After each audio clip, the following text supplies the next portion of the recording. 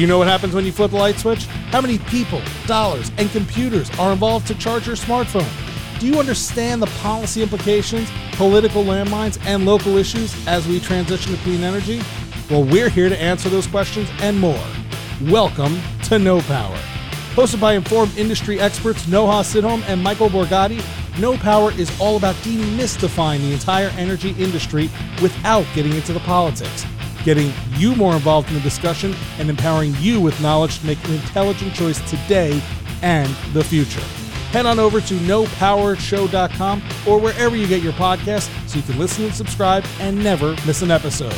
And now, here are your hosts, Noha and Michael. Welcome to No Power. Today, we're talking to Pam Frank, who is a vice president of Gable Associates, an energy consulting firm, and she's also CEO of Charge EVC, which is a trade organization that advances policies to electrify transportation. Obviously, a very hot topic and something that is really transforming and assisting our energy transition is electrification in the U.S. And she's been an integral player in that space for multiple years now. We ask her questions about whether the energy transition is really a social disruptor. We talk all things EV, and it's really just a very dynamic and fun interview with her. Yeah, Pam is absolutely one of my favorite people that I work with over here at Gable Associates. She's so funny. She's so smart. I think you're going to really learn a lot from her. We talk about oil companies no longer being oil companies and being energy companies. We talk about what does it take to actually electrify all of the vehicles that we use. And we talk about what are the steps that are necessary to actually accomplish the renewable energy transition. One of the things that I think is great, too, is that Pam has literally been at this since the early 1990s. So she's been involved in this for about as long as anyone that I know here and has an awful lot to offer for listeners on the pod today. So thanks so much for listening. Really excited and hope you enjoy the conversation with Pam. All right. Hi, Pam. Thank you so much for joining us and welcome to the show. Hey, appreciate the opportunity. Absolutely. No, we're really happy to have you. So can you give us a little bit about your background? How did you get into the energy industry? What is it you do? Tell us a little bit about yourself. Sure. So definitely not a straight line here. When I was an undergraduate at University of Vermont, back when Bernie Sanders was mayor at my alma mater, we didn't even have a word sustainability. We even have a major like that. So my undergraduate background was a little diverse: philosophy, biochemistry, political science, because I couldn't decide what I wanted to do. I then went to law school, dropped out, got a master's in public health, and ultimately wound up in energy, which makes sense to me. But the reason I got interested in it was one of my first jobs as a community organizer, which in 1992, we had the first Rio de Janeiro summit, Earth Summit. And one of my charges was to get involved in environmental issues for the community that I was working in, which I had no interest in whatsoever. But I started reading about climate change science. And for some reason that I can't even explain to myself all these years later, I got hooked. So my career's been more or less organized around chasing carbon. That's great. Can you describe a little bit about your job? Where do you work? What do you do? And how do you fit in the energy landscape? Sure. So I work for an energy consulting practice. There's a bunch of reasons why I really like that platform to do this work. Because I'm a consultant, I never really do one thing. I work with a number of clients, including groups, running a trade association that focuses on electrification of transportation. So that's one interest area. I spent 10 years prior to consulting as a solar developer. So I still get involved in solar policy on behalf of a number of different clients and groups, and also emerging technologies like storage in particular that I'm really interested in. But because I'm a consultant, if I want to get involved in a subject or an area, I need to figure out how to get paid for the work. So usually I can figure out how to do that. And just full disclosure for our listeners, Pam and I work together at Gable Associates, so she's one of my favorite people at the firm. So that's the consultancy that we're thinking about. Paid him a lot of money to say that. Yeah. Pam, that's so interesting. I didn't realize you also ran a trade association. I also, for our listeners, I have my own hedge fund trading power products, but I also run a trade association for power trading entities. And our entities do all sorts of stuff besides trading as well. They finance infrastructure. They're invested in the renewables movement for sure and are very active in it, as well as offering folks that are developing assets the ability to hedge in long-term contracts. So I'm really curious to hear about what's your view of the current state of affairs for the energy industry? Are we in flux? People have been talking about the energy transition I feel like we're in the middle of it, but I really want to hear where you think we are and where you think we're headed. Well, that is a big question. So I'll say this. I feel better given that I started from a place where back in 1992, let's say, I really cared about wanting to make a transition to low, if not zero carbon energy sources. In 1992, you were just starting at the very beginning and you were not feeling so good. When you looked at everything in the energy landscape, quite frankly, in 1992, I understood nothing except I wanted to change something. Fast forward all the way now, and I do feel like the energy landscape, and I'll tell you one proof of concept of this. I've got two members of the trade association that I run for electrification of transportation that are oil companies. And they tell me, oh, we no longer want to be known as an oil company, we're an energy company. So that tells you right away a lot. So we are at a place, I think, where there is a transition on a global scale that's happening. The question really at the end of the day is how quickly are we going to make that transition and how bumpy is it going to be? How orderly is it going to be? Fossil fuels are the way we've run our society and grown over the last 100 plus years. And to get off them is no easy feat. And there's a lot of potential disruption along the way. There's also a great prize at the end of all of this as well. If you can make energy cheap, clean, affordable, it changes lives. It changes Africa, changes a whole continent. There's a great prize here, but to answer your question is a long way of answering it. We are sort of at an inflection point where large companies that have really understood they need to change, and they're doing so. We can see it. It's not just commercials they're running. It's the teams they've hired, the acquisitions. So I feel like things are happening. When you think about the phrase energy transition, is it just purely renewable energy for you, or is it something broader than that? How would you describe the energy transition? If you were to tell somebody who had never heard that phrase before, what would you say it is? I like to keep it simple, Mike. I think for my purpose, the energy transition means at its basic, getting off of fossil fuels. As I like to say, instead of fuels, we're going more towards flows, things that are renewable and sustainable and reoccurring. You can layer on top of that basic premise ideas about equity, spreading out of wealth. Most of history, if you look at history, he who controls energy sources usually controls a lot. And the concentration of wealth on fossil, we all understand. The question really becomes, and I think this is what I was alluding to when I said how quickly this transition happens, how bumpy it is, does it look like what it was? One example is rare earth minerals sitting at the bottom of the Pacific Ocean. Who gets those first? Who owns those? What does that ownership structure look like? So when we are thinking about all the technologies that are going to comprise renewable resources in scale, do we layer on top of that some change in the distribution of wealth? That starts to get into some other areas, but I tend to try to look at it very simply at first, which is let's just get off fossil fuels first. While we're doing that, if we are somewhat enlightened to be able to start to figure out how we spread the wealth, that's good too. So it can be a very broad definition. What do you think that timeline looks like, getting off fossil fuels? Because I think there's been a lot of back and forth, and obviously then the war threw a wrench in that as well. That's something I've always wondered. Like, obviously there are times when the sun doesn't shine and the wind doesn't blow, and I'm not sure that storage is quite there. I often feel a little bit bad for the gas industry because we're telling them drill, drill, drill, but then please don't be here in 10 years. How do we manage that? I think we need to think about doing things radically different. I mean, I believe that human beings are capable of extraordinary things. I don't think the time limit on that has to do with the pace of technology or even the proliferation of technology. I think the timeline of how this rolls out has to do with displacement, equity, politics, power, all of those human elements that are going to be in tension with each other. That's why this is so hard to predict. If the global community came together as a true global community and said, this is our moonshot, We could get there rather quickly. That's my belief, but things are never that simple. And so in between, there's going to be wars. There's going to be a major refugee problem because of climate change and displacement. That's going to be adding tensions into this transition that are going to slow it down. It's very hard for me to put a timeline in place. I'm really not dodging the question. I'm just being realistic. And that's fine. I don't know that anybody has a crystal ball. I was just curious to hear your perspective.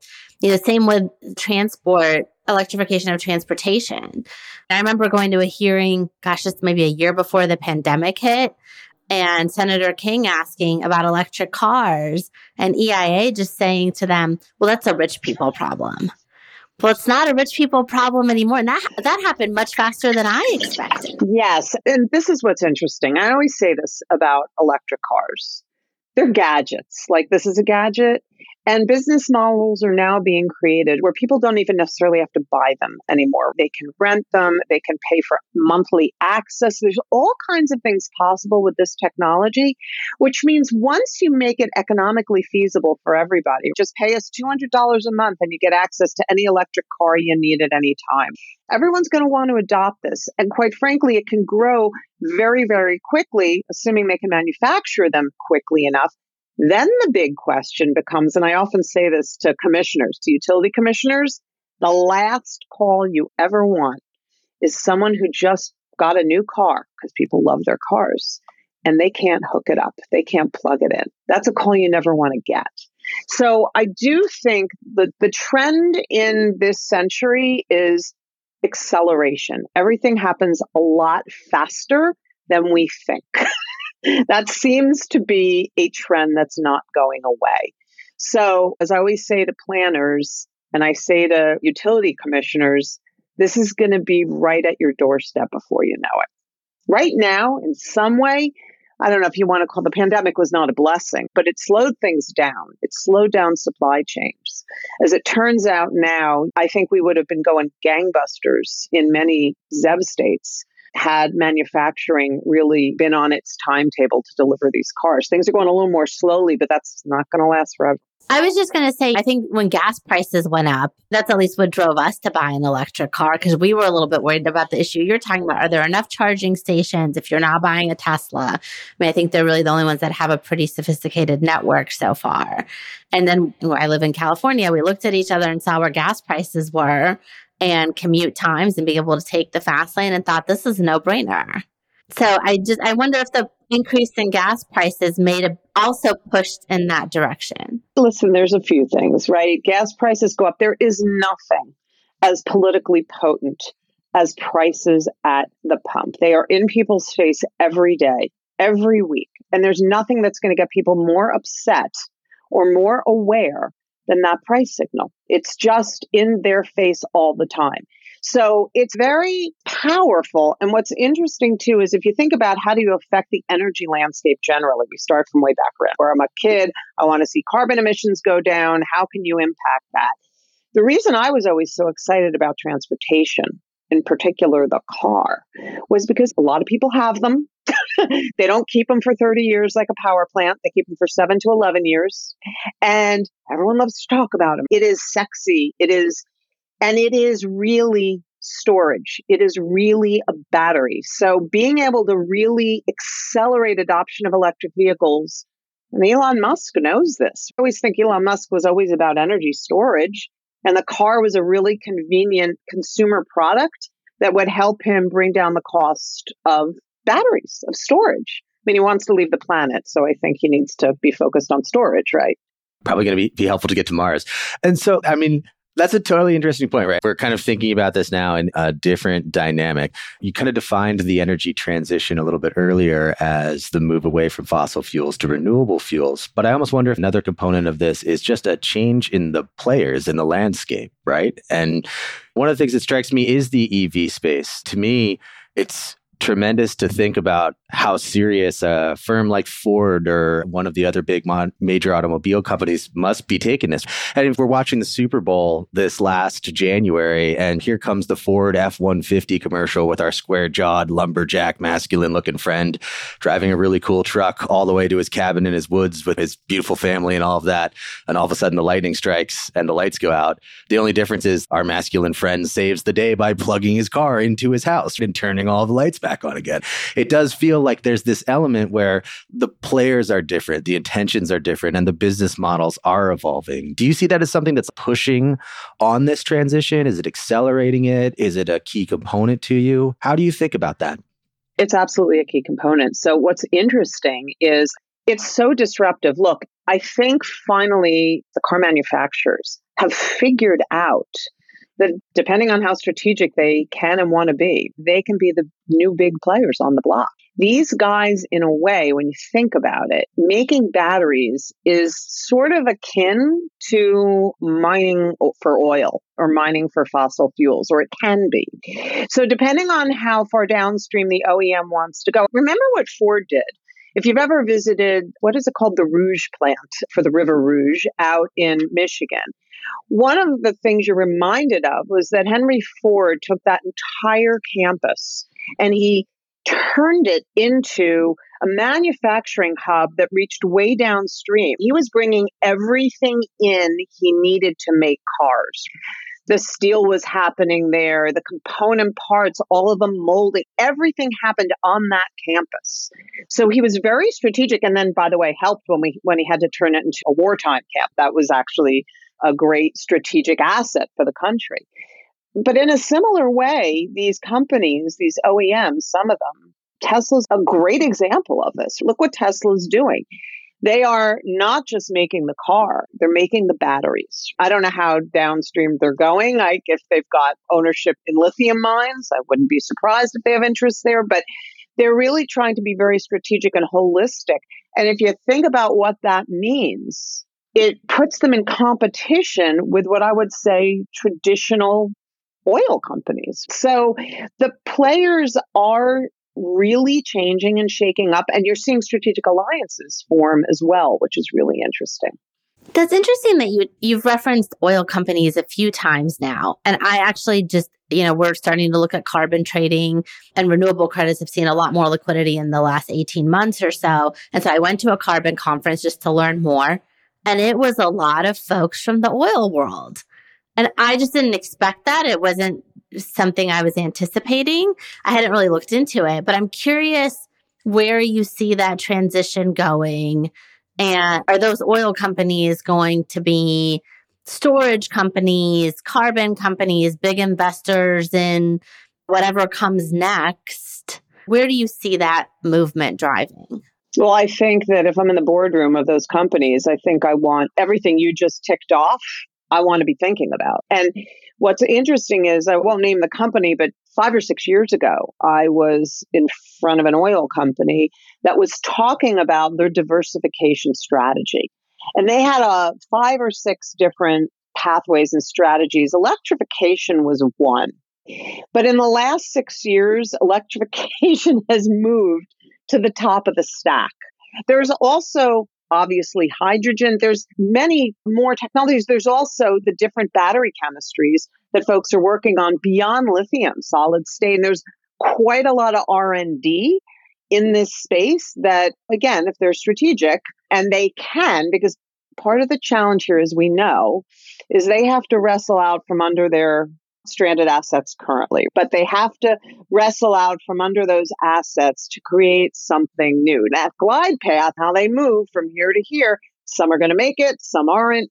So it's a really interesting time to watch and see the acquisitions, to see some of the partnerships that form, because it's also a global market.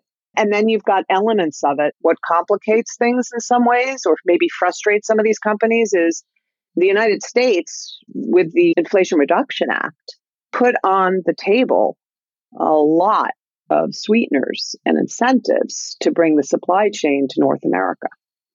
Some aren't, like I don't think Subaru is doing anything, but a bunch of other companies are figuring out ways to make stuff here.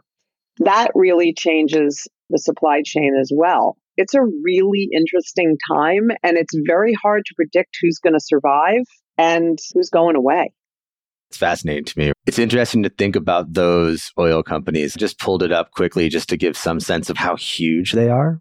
Shell's market cap is about $202 billion. Exelon, which I would argue is a pretty large utility, certainly here in the eastern 2/3 of the country where I live, is only about a $37 billion company. And when you think about these oil companies, they're very comfortable in a space where they deploy lots of capital upfront in E&P and things like that. And they have the ability and a level of comfort in creating those supply chains and putting those dollars to work. I almost wonder if they borrow from that business model, and that is part of what fuels the direction that we're going here. Do you see like just the difference in the way they perceive the world affecting this, or how does that factor in?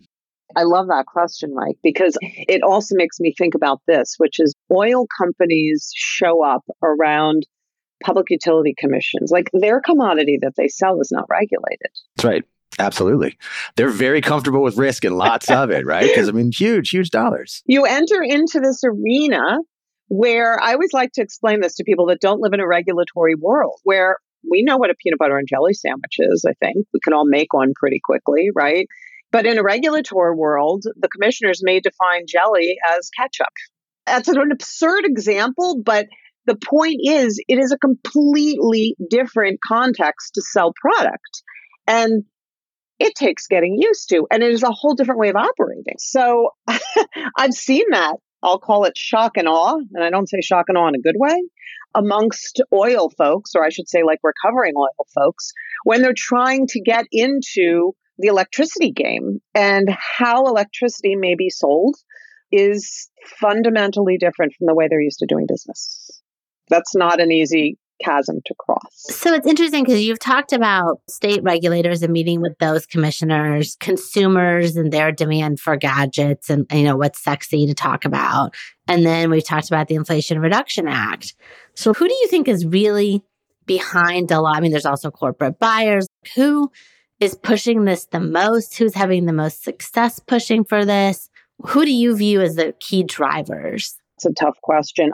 Listen, I go back to what California did so many years ago in deciding that they wanted to have their own regulatory framework under the Clean Air Act. And so this state, which is one of the largest economies on the planet and one of the largest car markets around, basically decides we have such a bad air quality problem in this state that we need to go beyond what our federal government is doing. And so through regulation, they created the conditions that created electric cars. The Tesla came about because of California's regulation. That wouldn't have happened otherwise. Similarly with solar, I worked in the solar development world in the early 2000s. The only reason there was a market was because the state of New Jersey created a renewable portfolio standard like a lot of other states did.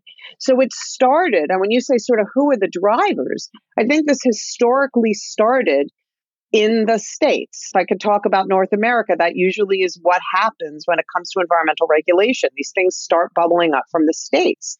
But it also created some pretty big players out of knitting together how you operate in different states, which, by the way, is not easy because every state has their own rules, has their own incentives, has their own, how that works. So I think folks that push for these types of regulatory changes, whether they're environmental groups, business associations, people may get surprised when they learn in the Garden State in New Jersey, the reason our electricity market deregulated in the late 1990s wasn't because people cared about environmental concerns. They cared about high prices and they wanted competition because they thought it would bring prices down. It had nothing to do with the environment, but that created a $500 million a year called the Clean Energy Fund that could be spent on this kind of stuff, right? It gave the state some tools. So I think the regulatory world, all the players that exist in there, have really been driving the bus. And I think they're going to continue to drive the bus because they're going to keep ratcheting up timetables and goals.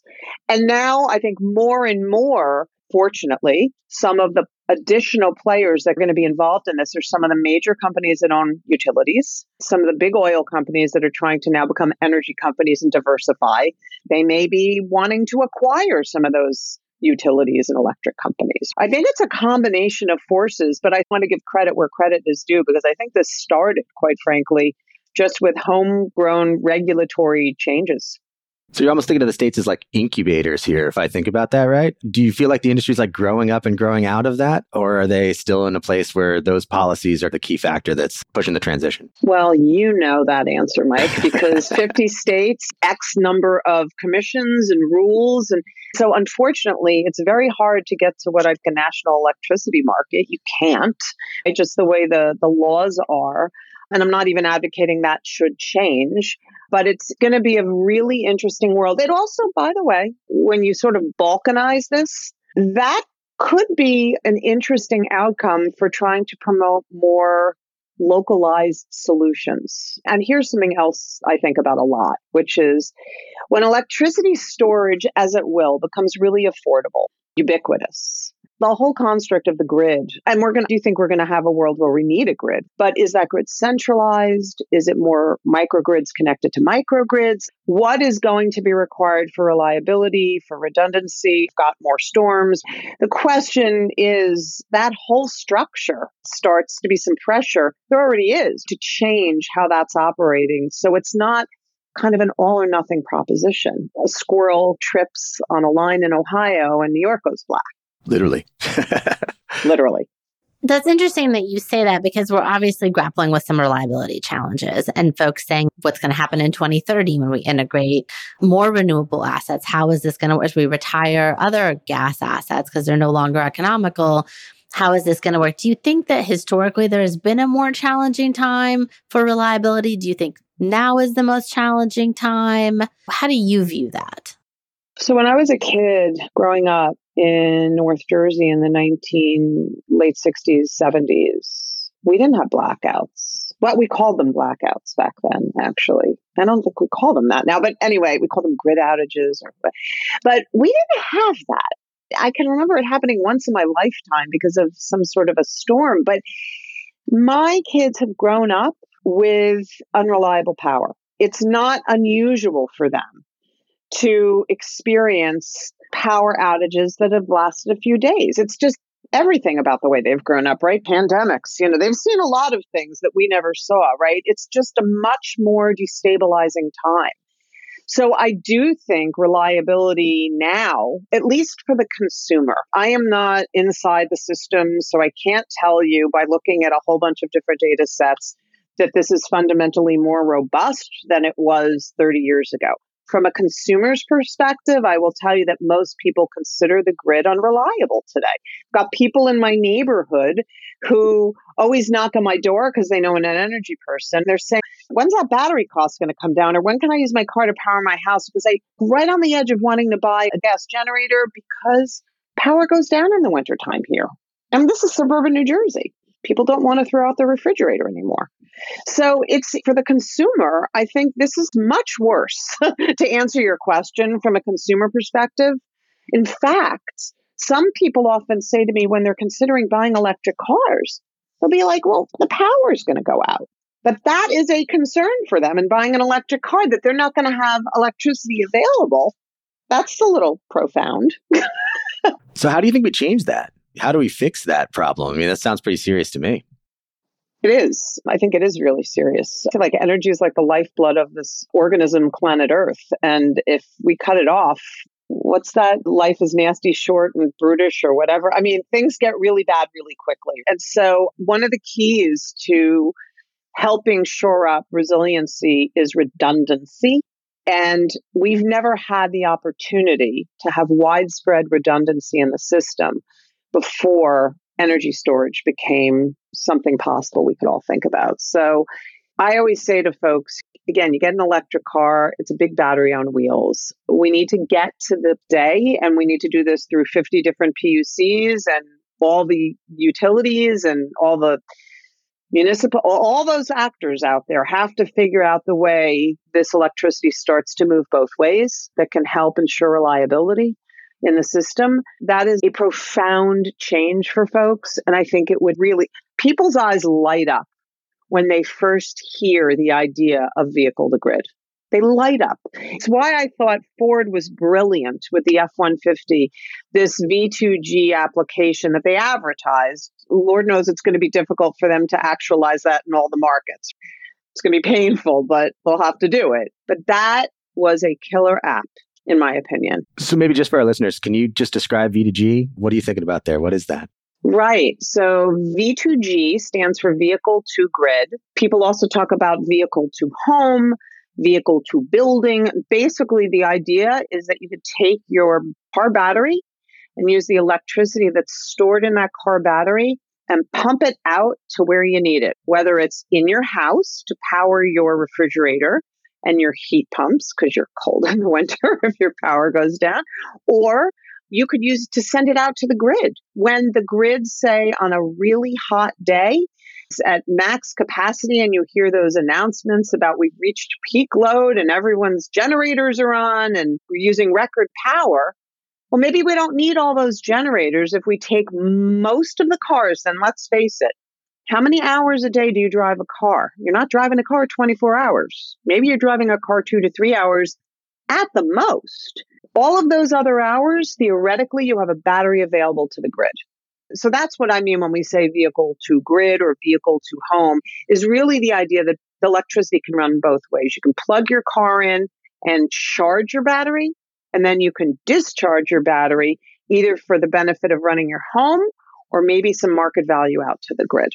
I actually just don't know this. If I wanted to use that car to power my fridge and my heat pumps, what's my time horizon? And so I can't give you a simple answer. It depends on, but I'll say it's a solvable problem. It depends on the capacity in your battery. You don't want to drain your battery. Maybe you want to use 70% of your battery in an extreme outage situation and always leave 30% reserve.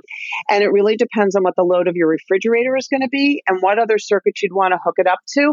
And you could get longer time out of your refrigerator if maybe you increase the temperature in your refrigerator a couple of degrees. So there's a lot of different ways to tether this so that you could get, if the power's out for a week, you could figure out a way to basically exist. I'm not going to say it's going to be exactly comfortable, but it would be a heck of a lot better than the situation we find ourselves in where the refrigerator's just dark. And I think it's going to take some time for us to figure out how to optimize some of that stuff. I mean, it's right when you were talking about gadgets and the phone, my phone now optimizes its own battery charging at night. Yes. And cars will do that too. Yeah. It'll be important for cars to do that too with the grid. That's a really important feature of all of these cars plugging in. And it's something we haven't talked about, which is how do you manage 1 million points of light? You've got all of these grid edge technology, all these cars at the edge of the grid pulling overnight the charge they need. And that has to be managed in some way. I'm curious what you can share with our listeners about this, because I know that there are companies that have been working on this for a long time that are figuring out, for example, my husband goes to his office and they rotate the cars to make sure they have enough for folks to get home. So there's already folks that are looking at this that are thinking ahead of, okay, well, we can't have all of these cars charging at night, or at least the same hours in the evening. We have to figure out how to optimize this. Where are we in that discussion? In a place like California, you have, and I know all your listeners may not understand the duck curve, but I'm going to give everyone who's listening an assignment, which is go Google duck curve in California, because it's very interesting for people that really want to understand this energy stuff.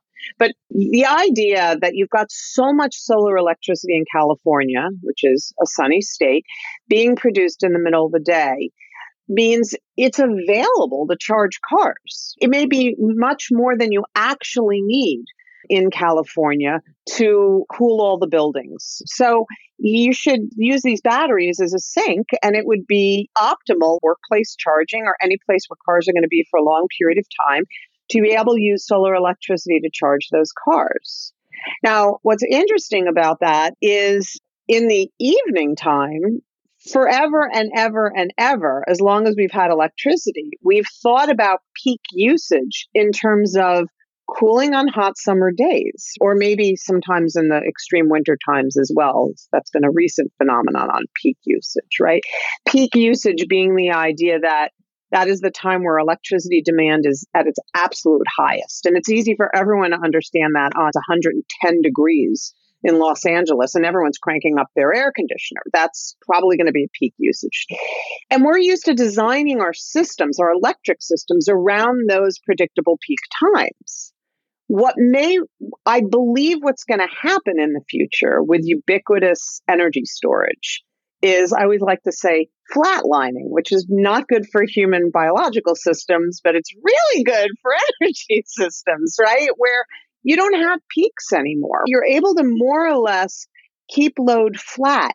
And that's because it's a two-way street now. It wasn't always, but now it's a two-way street. So this becomes a very dynamic market. And the idea of, we don't want to just shift peak. If we bring everybody charging cars in the evening, and we have a new problem at a new time. That's really not, what have we done, right? We just shifted the problem. To circle back to what Noha was saying, maybe a little bit here, I hear you on like, when do the cars charge off of the grid and when does the solar panels create energy for that? But it almost feels like there's another missing piece there, which is when you use your car to charge all of the stuff. When is it running your fridge versus sitting there in your garage and just being a car waiting for you needing to use it? Is there another missing piece here? Do you need Google's Nest to run your car and fridge and optimize all that? Is there some tech role or is there some other linkage that we need to figure this out? The folks in Silicon Valley are busy as bees trying to figure out all the software that's going to be talking to your refrigerator and your microwave and your car and being able to optimize and the temperature in your house. Remember, at least in this part of the country, there's a lot of discussion about electrifying space heating. And so that's a whole other conversation, but that's part of the picture here. That's part of reducing carbon, is getting off natural gas and being able to transition to different heating sources. And electricity is looked at as one of those. And there are some benefits by having electrification sort of stand at the center of all your needs. And you can create electricity a whole bunch of different ways. So there's some nice flexibility in the system there. But it also entails, to your point, Mike, a system of controls and intelligence and communication that doesn't exist today. So that's a whole field. That's a whole exciting field. I think that sounds incredible. Just to harken back, I mean, is that a 5-year thing where we get there? Is that a 10-year thing, 20-year thing? Am I retired? I think that's available a lot faster than we believe. I think, again, it's regulatory. It's going to be enabled by regulation. There are real concerns about privacy, about data, about mischief that can be done that we don't want to trivialize. But the platforms, I think, are well under development today. Some of them are even out in the market running in limited ways. It's really interesting because you talked before about, there are 50 states and there's sort of, and Mike mentioned they were sort of like incubators. And we talk about California. California is very unique and does have a lot of solar. But also, yes, there are parts of California that are warm. We moved to LA in the middle of the pandemic and I was thinking, great, it's going to be really warm. It's actually not that warm here. The sun is shining, but it is not hot because we're obviously getting a lot of ocean breeze. And so we really have the perfect scenario for the solar EV blend to work well. You go to Arizona, that's not happening. It's a different skill set. People in LA are not dying of heat. People in Arizona can die of heat. It's a different dynamic. And it's interesting, as we're talking about all these smart devices and people figuring out where the technology is going, there are a lot of different scenario sets for them to deal with. And you're right. So there's also different risks. In LA, you have fire risks. We don't have that in the East Coast, but we've got flooding and hurricanes and winds. Every environment, I think, is going to find itself challenged in unique ways. But that's why the concept of microgrids are so powerful, because if you can create redundant, replicable ability to isolate in a location, to be able to keep a location up and running, maybe not 100%, but maybe 50%. That's going to give us some very powerful tools to insulate ourselves against a complete system failure. You talked earlier about competition and Jersey people basically saying, I just care about my power bill. I obviously think that's really important. And can we maintain that at a microgrid level? And how much can we expect of the consumer in this transition? That's such a good question. So for years, I was sitting up in New York, in Albany, on all of the Reforming the Energy Vision, REV proceedings. They talked about this prosumer, which was some idealized version of a consumer that plays an active role in the energy market. And I laughed a little bit about that because, quite frankly, I'm not a big believer that most people are going to spend any time in this market unless they can do it on a sort of autopilot way, which I'm sure some smart companies can figure out a way to opt people into that. So they're participating and they don't actually have to do anything. And I think where that has legs, if you would, is in the real power, again, of aggregating a lot of the grid edge things, a lot of the grid edge gadgets. The car being the biggest one, obviously, but if you accumulated all the refrigerators in my town, I'm sure you might be able to do something interesting. So aggregators, I think, potentially play a really interesting role in this transition as a sort of stand-in for the consumer or prosumer that can help animate their resources to be grid assets. And again, we're just talking about this very dynamic market. It's very different from today where we have everything that goes one way in one direction. So I keep coming back to the same theme. And this is really complex. It's not making light of it. But that's why, to Mike's point before, you need some really smart software. You need to feed intelligence into the system. And you need the permissions and safeguards against privacy and mischief. Yeah, that's a really great point. And I want to maybe circle back to something you said at the earlier part of the conversation, just about the democratization of clean energy and transition here. And I'm certainly a big believer in competitive markets and competition, but it also directly involves engagement, understanding, activism by the consumers themselves. And we've seen in jurisdictions that have retail choice some concerns in contracts that customers have signed up for and things. As we're imagining this increasingly complex, dynamic world that we're talking about here, how do we make sure that we're producing a future that is equitable and is attainable across the spectrum here? How do we make sure that we sort of maintain that egalitarian or democratization quality that you were talking about? I'm glad you're asking me really simple questions, Mike. Only the easy ones for you, Pam. And that's hard. Look, I don't think it's a popular answer, what I'm going to say. I am a big believer in markets, but I'm also a big believer in smart regulation. And I've spent my life around those worlds where we have a lot of improvement. We have to get a lot smarter about the way we regulate. I don't have a great answer for this, except that I think electricity is kind of, like I said, the lifeblood. I think it is such an essential commodity that we need strong regulation around it. But we also have to make room, if you would, for the market activity that can accelerate the solutions that we need. I just think we could do a lot better in how we regulate, the processes through which we regulate, the people that get invited into that conversation. I just think I'm a big fan of saying we need innovation, not just in the technology, but in processes as well. I never really see concerted attention and effort on that part of the equation, on how we innovate around process.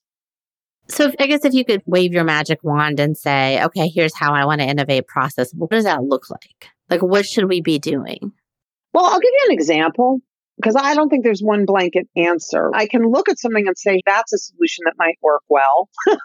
So one example is in certain regulatory agencies, you've got, and I don't know, and this is what's so interesting about these groups, this gets into sort of power dynamics as well. Regulators like to regulate, that also confers in them a certain power against the private sector. And I've seen how that plays out over the years in a way that's not so beneficial. So one example, some agencies really like to command and control solutions. They may never come out and say that, but their process, if you look at the process they use, it shows you they want that pen. They want a certain kind of control. You could flip that on its head and say, here's what we want as a solution. We invite the private sector to come in with their ideas. That turns it upside down. Instead of saying the regulators need to set rules and parameters and really come up with the solutions. We want the market to propose solutions first to address a problem we identify. Now, that's a little simplistic, but it could have, well, I know in certain cases, it would be a radical change that could help speed up the process for how programs and policies get implemented. I think that's an excellent example. I started out my career as a regulatory lawyer. I was at FERC, and it's the same. I agree with you. Rather than starting out with, here's our proposed solution, which is actually how most proposed rulemakings work. Here's our proposed solution. Come back to us and tell us what you think, industry. Meanwhile, industry might be going in an entirely different direction with a solution that they then have to go to the regulator for approval on. It's hard to measure what you never know could have been. It feels like a lot of missed opportunities over the years. You're right. It does box out. Newcomers to this world have an uphill battle, I think. You were talking about the oil companies, and they have a lot of resources, but I've seen people just come into some of these different stakeholder processes that are not in the know. They don't know everybody there. They haven't been in the room. And there's just this skepticism around what they're saying because they're new. And I always wonder, I'm curious your perspective. Do you think that has hurt us in addressing the equality piece, the social justice, the democratization part of this? Absolutely. I think a lot of these rooms are unfriendly. They're not accessible. The language is arcane and full of acronyms that people don't understand. And to be fair, I think there's a couple of different ways you could approach being more inclusive in getting viewpoints. Sometimes what is needed, and I work with some foundations, and if an example, a foundation really wants to bring people of color into those rooms because they really haven't been fairly represented. We designate certain areas of the state as overburdened communities, which have had their fair share of environmental injustices through the last 100 years. And if you really want to bring folks like that into those rooms, there is a couple of ways you could do that. But one way you could do that is, which I kind of like, is resource those groups and get them the best and brightest lobbyists available that can walk into those rooms armed and ready, and they hit the ground running. There's another school of thought that says just kind of grow up these grassroots leaders for them to be able to do battle in those rooms themselves. That's noble, but it takes time. I feel like we already have a lot of really sophisticated people out there that want to do good stuff.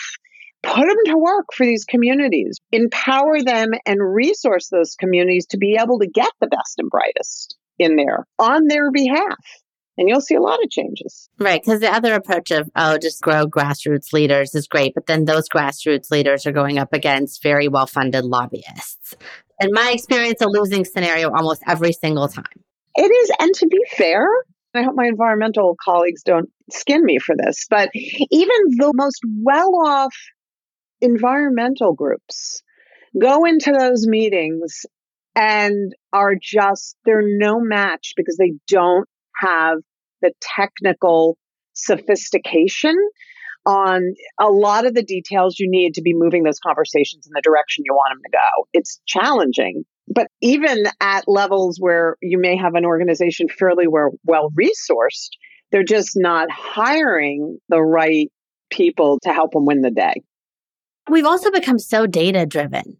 If you don't have access to that data, it's really hard for you to put forward a great case, and that takes money and resources and somebody who knows what to do with it. Yeah. I love that solution of arming folks with the best and the brightest out there. As a consultant, I'm a mercenary. I get paid by folks to know this stuff, to be very good at explaining it, to be able to access all of that information and weaponize it. That's what we do. We change stuff all day long. And if you provide that access in a different context, you can get a different outcome. So I wonder if it's just resourcing to solve for a different end state here, which is, I think, what you're saying, Pam. And that resonates as a great idea for me. Yep. I think it's also about corporate responsibility. And that has I think, a different meaning than it did 10 years ago.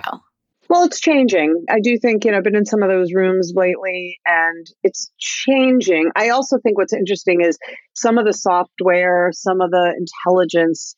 I heard our former Vice President Al Gore talking about some really interesting software that's able to track exactly where emissions are coming from, carbon emissions in particular, from any plant on the entire planet. And it's sort of like, well, you can run and you can't hide anymore. So I think for corporations that like greenwashing is going to become a lot more difficult.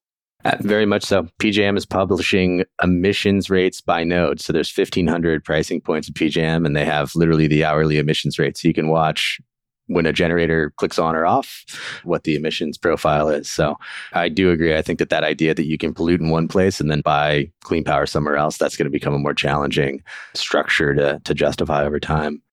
Yeah, and consumers know it. You're going to be able to show consumers, you want to buy these little iPods or AirPods or whatever they're called. I'm going to tell you exactly the story of how these things came to be. No, for sure. This has been fabulous. I can't thank you enough for joining us here. I guess, what would you have asked you if you were hosting a podcast? What did we forget to ask you about? That's a good question, Mike. What would I ask me? Actually, I guess one of the things I would have asked me is, because I hear this from people a lot, which is, how do you get involved? Where do you start? Even if you're a young person and you're looking at this space and you really want to make an impact, how do you even start? It's so overwhelming. And that's the question I would probably ask me, but I'm not going to give you an answer on this podcast. You're going to have to wait to hear it in another segment. Is that what we call a teaser? Oh, cliffhanger. I like it. I like it. Well, this has been wonderful. Thank you. Thank you. You're welcome. Good to be with both of you guys. You've been listening to No Power, hosted by Noha Sidholm and Michael Borgatti. Head on over to nopowershow.com, that's KNOW, where you can subscribe to the show on your favorite podcast platform. We'll see you next time on No Power.